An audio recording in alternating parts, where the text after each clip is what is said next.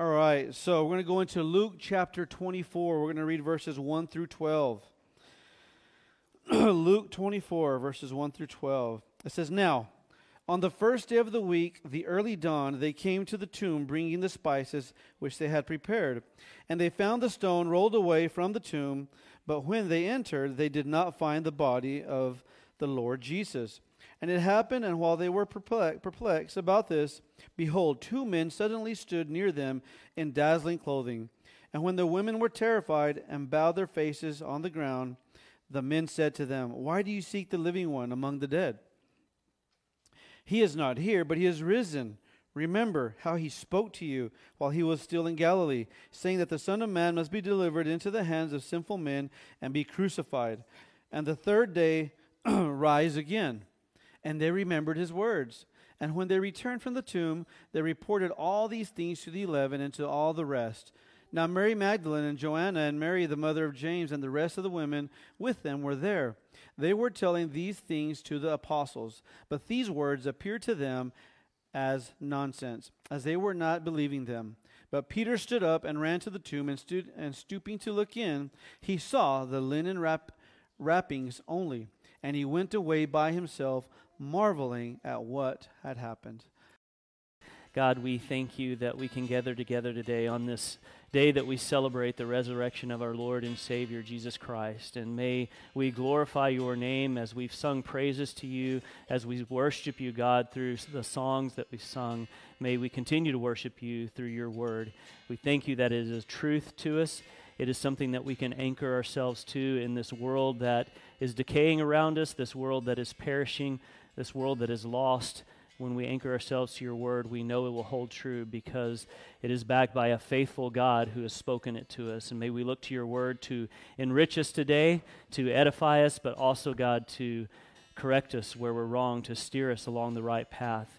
And we thank you for your Son, Jesus Christ, who came, who bled and died on the cross for the forgiveness of our sins, and who was raised for our justification, that we might one day stand before you having been justified in Christ and in him alone. And it's him we celebrate, that he is a risen Lord and that he was seated with you at your right hand, victorious over death.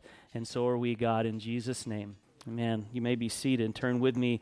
I know you're probably expecting me to say 1 John, but actually we're going to go to 1 Peter this morning. 1 Peter. If you are not familiar with our church and you're a guest this morning, we want to welcome you to Carlsbad Bible Church. It is good to have you with us this morning. And we typically teach expository, meaning we go chapter by chapter and verse by verse through one book until we get to the end, and then we choose another book and we go through that in the same fashion. But this morning, being Resurrection Sunday, we're going to deviate a little bit from that. So rather than being in 1 John chapter 5, we're going to be in 1 Peter chapter 1. And I will be reading verses 3 through 7. 1 Peter chapter 1, verses 3 through 7.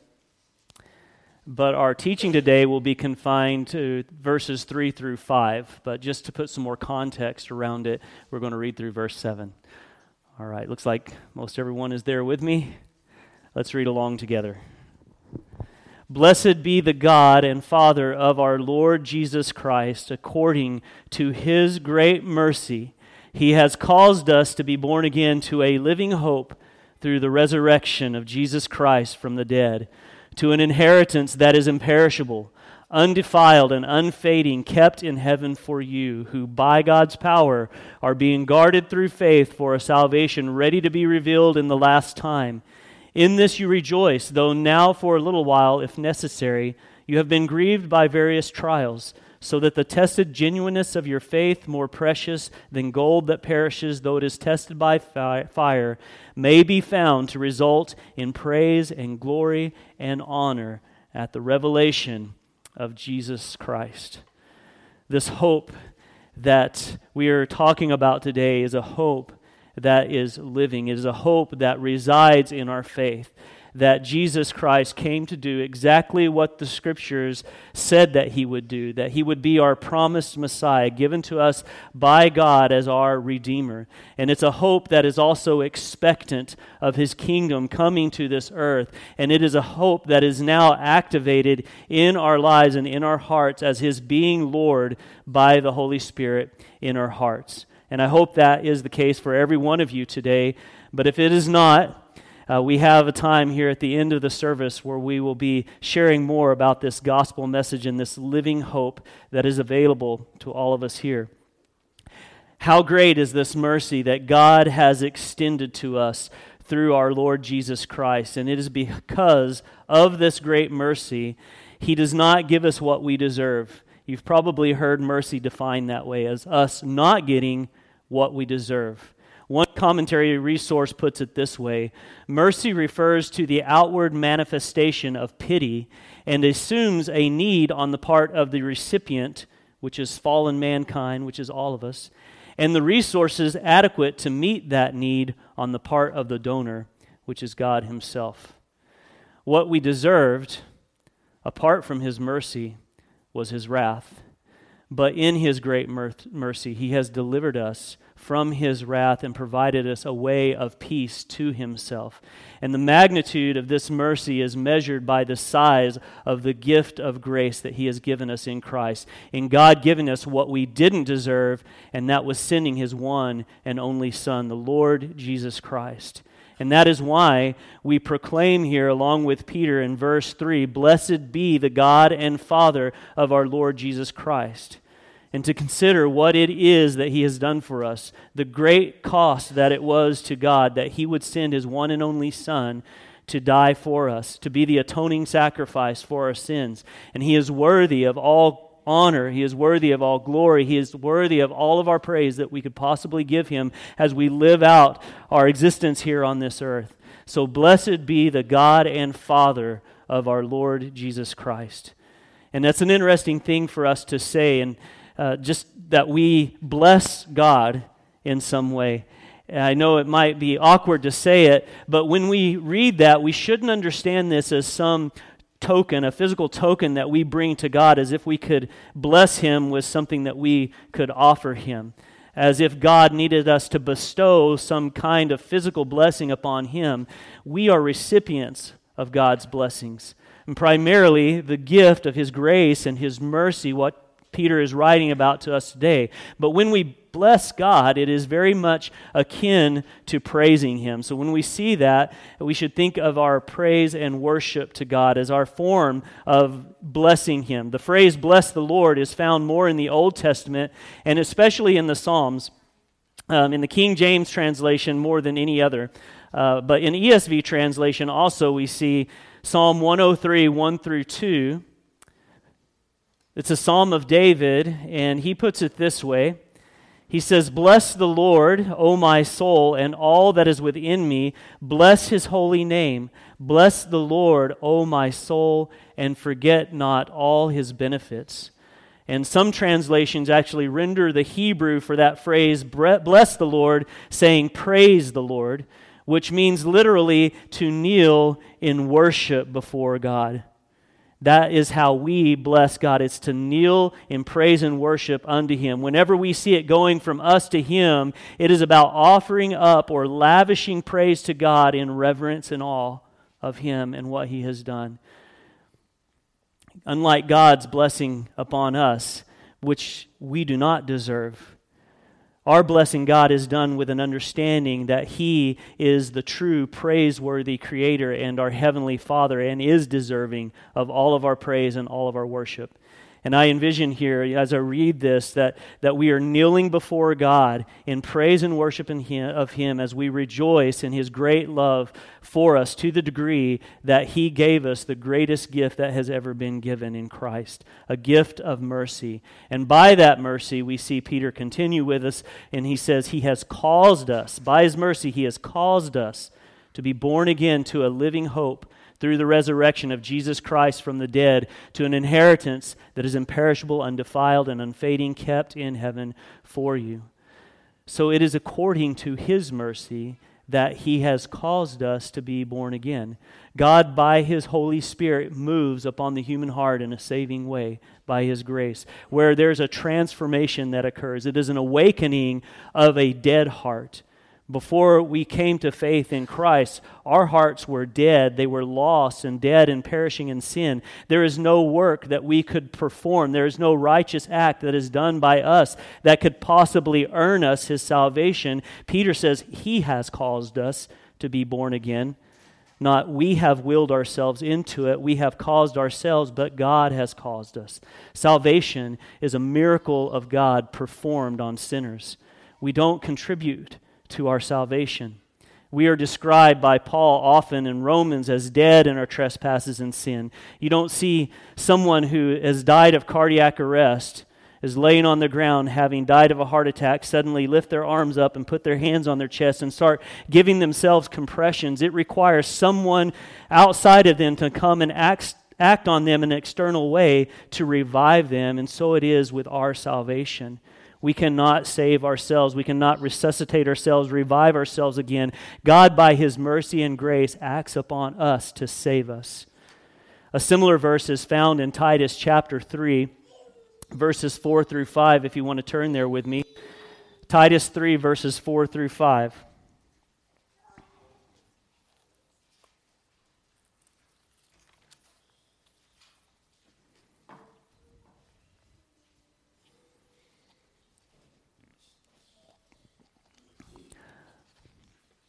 But when the goodness and loving kindness of God our Savior appeared, He saved us, not according to works done by us in righteousness, but according to His own mercy, by the washing of regeneration and renewal of the Holy Spirit. So God, in His goodness and His loving kindness, sent our Savior to act upon us in a saving way by His grace to transform us, not by works done by us in righteousness, but it is according to His own mercy and is by the washing and regeneration of the renewal of the Holy Spirit.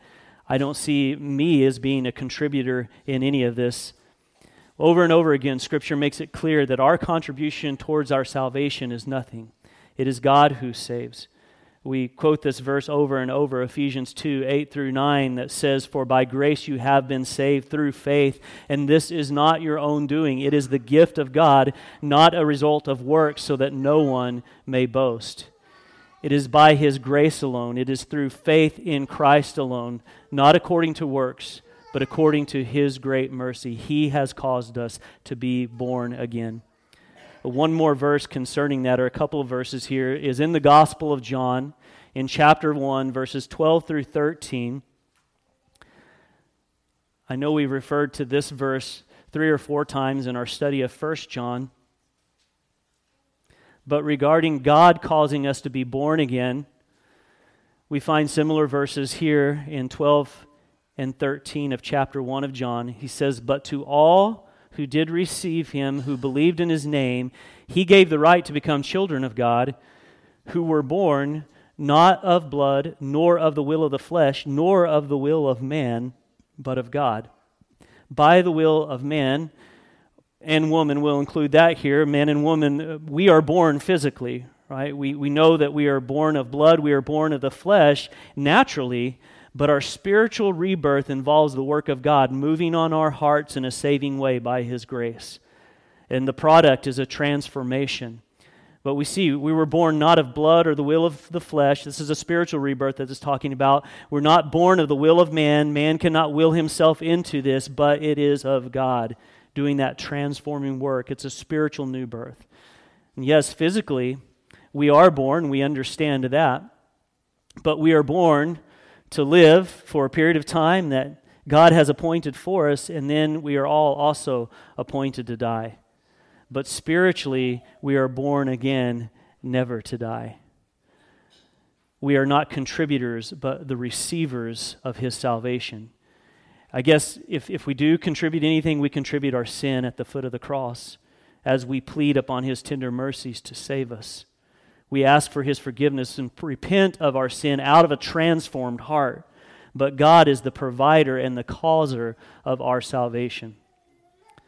Peter continues here Read this again. He has caused us to be born again to a living hope through the resurrection of Jesus Christ from the dead, to an inheritance that is imperishable, undefiled, and unfading, kept in heaven for you. We were not born again spiritually to die again spiritually. Unlike physical birth and then death, we are spiritually reborn to a living hope. And living is in the active voice here, and it is a hope that has life in it, and is a continuance of life in this hope. This hope is fixed heavenward, where Jesus, the author and the perfecter of our faith, is seated at the right hand of the Father. Our hope rests in Him and His completed work on the cross. Jesus did not stay in the grave, and if He had, He could not say that all was accomplished, or it is finished, tetelestai, that means debt paid in full. His sacrifice would not be sufficient if He had not risen and defeated death. We would still be dead in our trespasses and sin. There would be no hope for us. 1 Corinthians 15, 13 through 20, Paul says, "But if there is no resurrection of the dead, then not even Christ has been raised. And if Christ has not been raised, then our preaching is in vain and your faith is in vain. We are even found to be misrepresenting God, because we testified about God that He raised Christ, whom He did not raise, if it is true that the dead are not raised.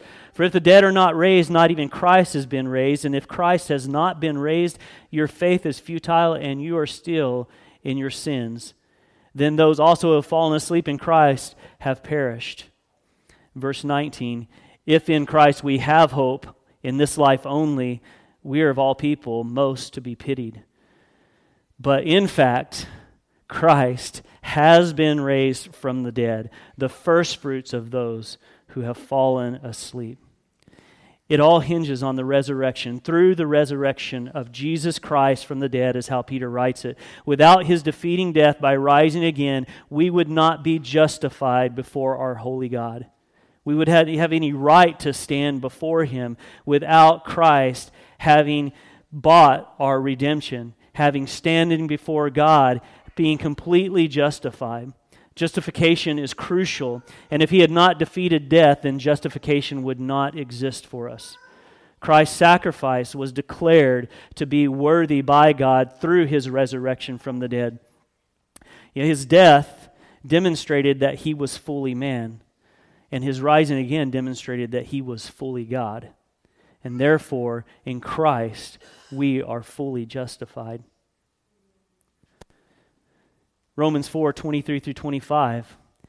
"But the words, 'It was counted to Him,' were not written for His sake alone, but for ours also. It will be counted to us who believe in Him, who raised from the dead Jesus our Lord, who was delivered up for our trespasses and raised for our justification." Our rebirth to this living hope happens through His resurrection. His shed blood was necessary for our atonement to appease the wrath of God, but through His resurrection, He was counted worthy. As the saints will sing of Jesus in Revelation, "Worthy is the Lamb that was slain." We go from a dark dungeon of our sin and lost state and into a marvelous light of His salvation, completed in His resurrection from the dead. Colossians 1, 13 through 14, "He has delivered us from the domain of darkness and transferred us to the kingdom of His beloved Son, in whom we have redemption, the forgiveness of sins." What awaits? Let me back up here. I got a little ahead in my notes. But we take part in a physical baptism. And in fact, our church will be celebrating several of them come the end of this month. And we always try to make it clear that it is not this immersion and coming out of physical water that what save you, but rather it is symbolic of what Christ has already done for us by saving us.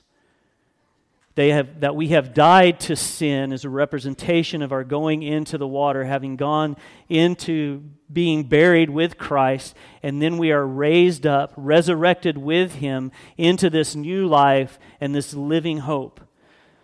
We have all sinned and fall short of the glory of God, but we are justified by His grace through the redemption that is in Christ Jesus.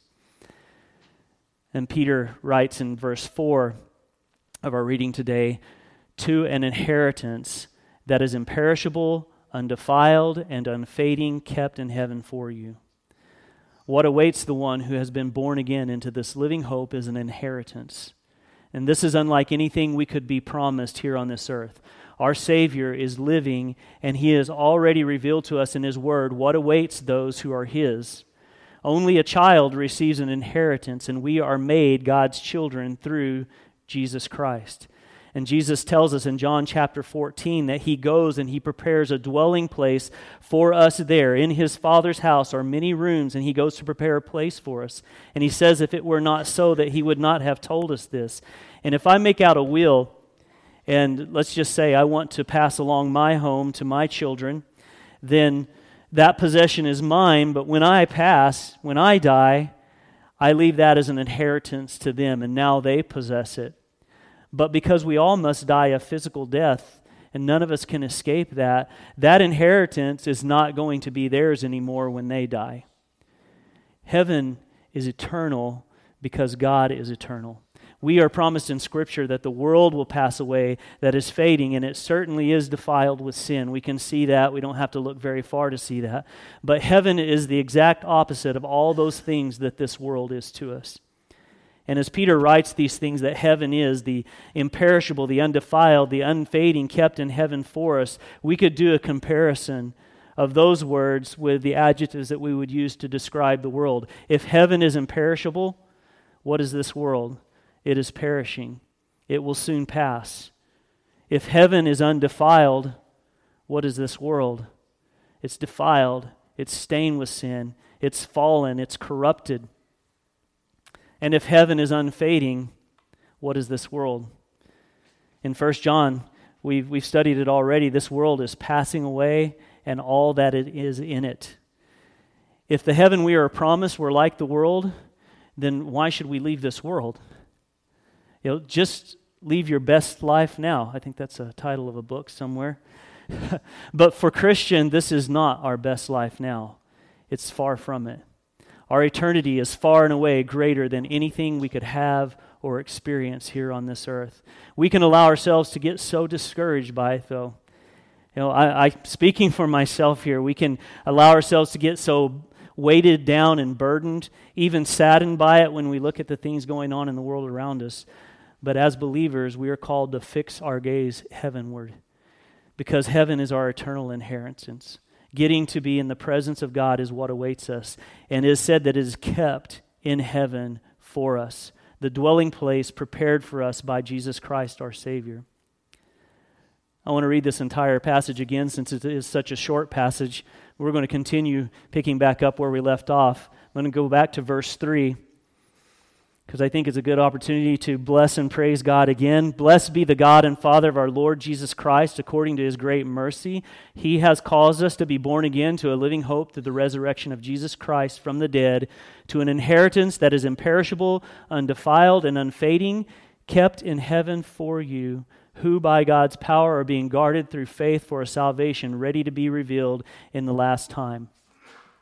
And I realize that, coming to church and just speaking to a group of congregants and those who are the body of Christ, that many of you here may not actually be saved. Only God really knows your heart. So I know I may not be talking to every one of you when I say this, but if you know Christ as your Savior, heaven is your home. And not only is it being kept for you, you are being kept for it. You are the one being referred to here when Peter says that our inheritance that is imperishable, undefiled, and unfading, kept for you in heaven. You are the one that verse 5 is being applied to. We, His children, are the ones that verse 5 is applied to. It's being kept in heaven for you, verse 5, who by God's power are being guarded through faith for a salvation ready to be revealed in the last time. And that's a wonderful thing to consider. That by God's sovereignty, your imperishable soul is being kept. It is being guarded through faith in all that was accomplished and all that will be. And to draw on a verse that we looked at last week in our study of 1 John 5, in verse 4 it says, "For everyone who has been born of God overcomes the world."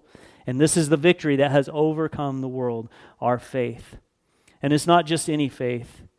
In James we're told that even the demons, will give an assent to God and at least acknowledge that He exists, that's a type of faith, but that's not a saving faith.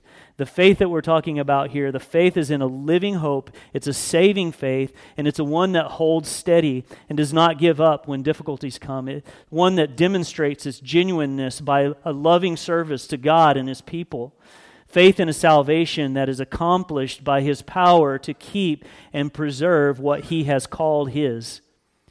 In 1 Corinthians 15, 53 through 57, Paul writes to us, "This perishable body must put on the imperishable, and this mortal body must put on immortality. When the perishable puts on the imperishable, and the mortal puts on immortality, then shall come to pass the saying that is written, Death is swallowed up in victory. O death, where is your victory? O death, where is your sting? The sting of death is sin, and the power of sin is the law. But thanks be to God who gives us the victory through our Lord Jesus Christ." It's 1 Corinthians 15, 53 and 57. Salvation is for us right now. We don't have to wait to be saved when we arrive at heaven's gates, if you want to call it that. That there is a judgment, but for those who are perishing into eternity, He will say, "Depart from me, for I never knew you."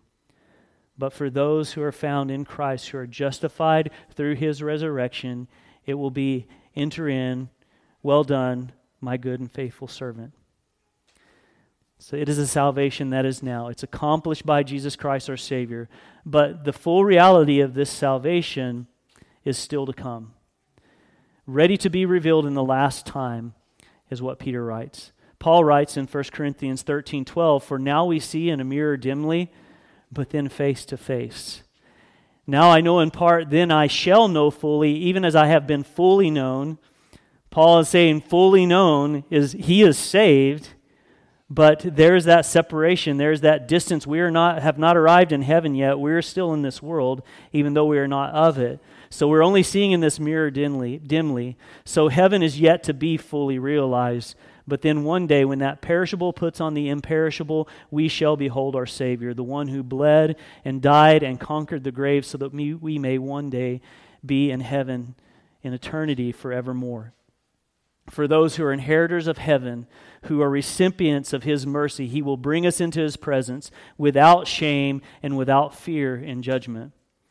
And there's a hymn that we sang often when I was a music minister at a small Baptist church here locally in Carlsbad, and it was titled "Face to Face with Christ my Savior." And it came to mind as I was pondering this verse. One of the verses says, "Only faintly now I see Him, with the darkened veil between, but a blessed day is coming when His glory shall be seen. What rejoicing in His presence when our banished grief and pain, when the crooked ways are straightened, and the dark things shall be plain." As heirs of His promise, no one can take it away from us. Someone could come along and take away my kids' inheritance.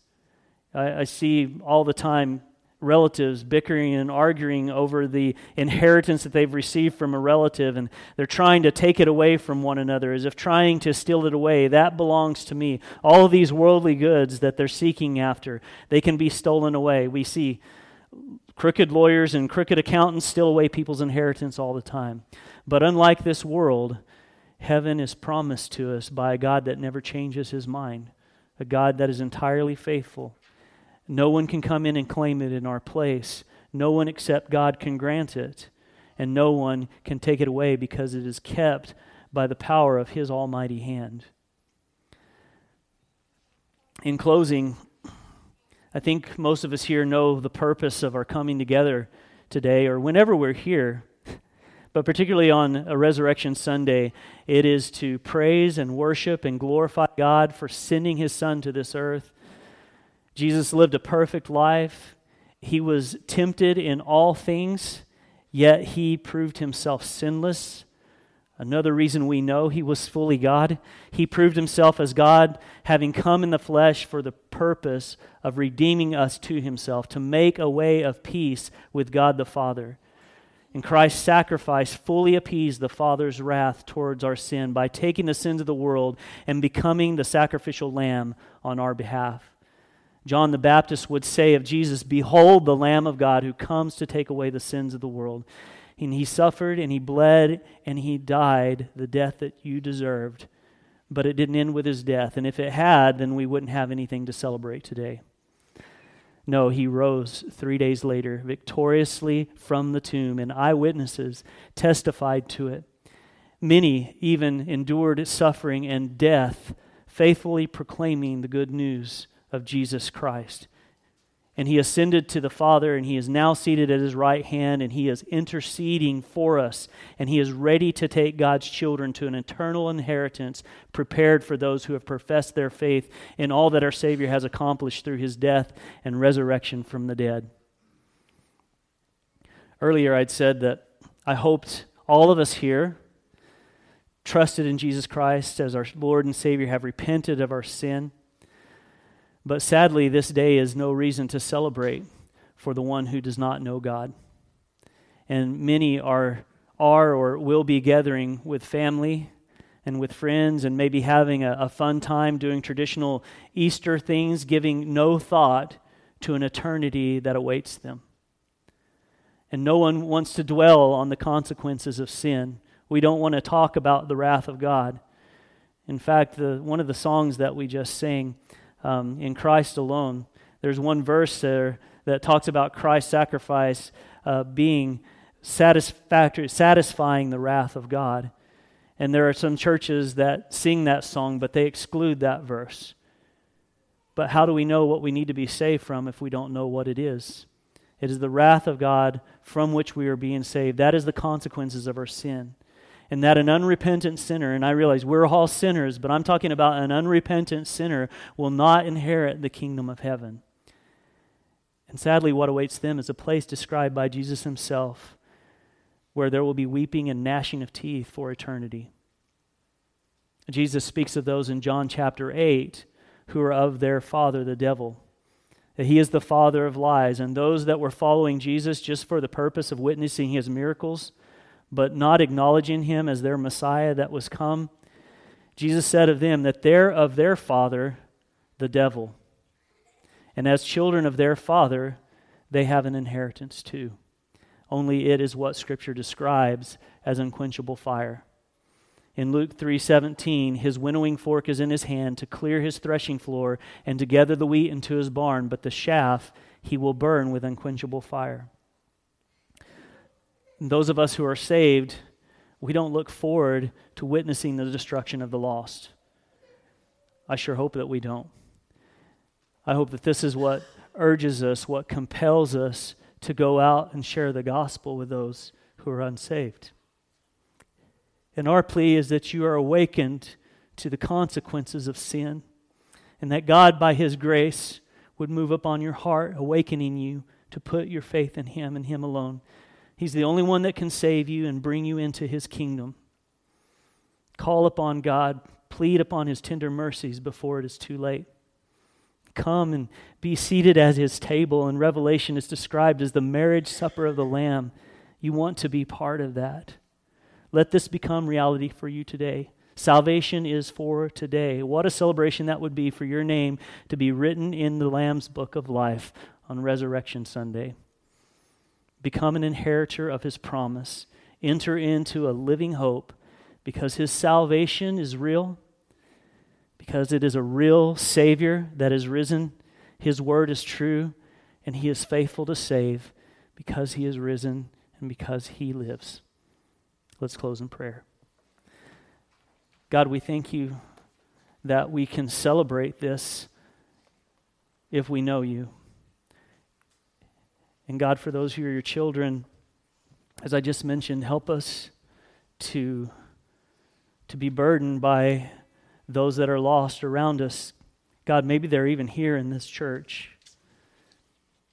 Maybe they're in our families. Maybe they're in our workplaces. Wherever they are, God, just move in our hearts to be stirred to tell them with confidence of the reason for the hope that we have within us. That Christ came, and that he was fully God, and that he was fully man, and that he took our sins to the cross, that he died for every one of them, for those who put their faith in his completed and finished work on the cross, and believe that he rose again from the dead, that they will be saved. I pray that their hearts will be moved towards repentance, repenting from everything that's held them in bondage, that's held them in death's way, and they would turn to a living Savior who is able to save. We thank you, God, that we can rejoice in that, and that we can worship, we can praise you, we can bless your holy name. And it's in Jesus Christ's name I pray. Amen.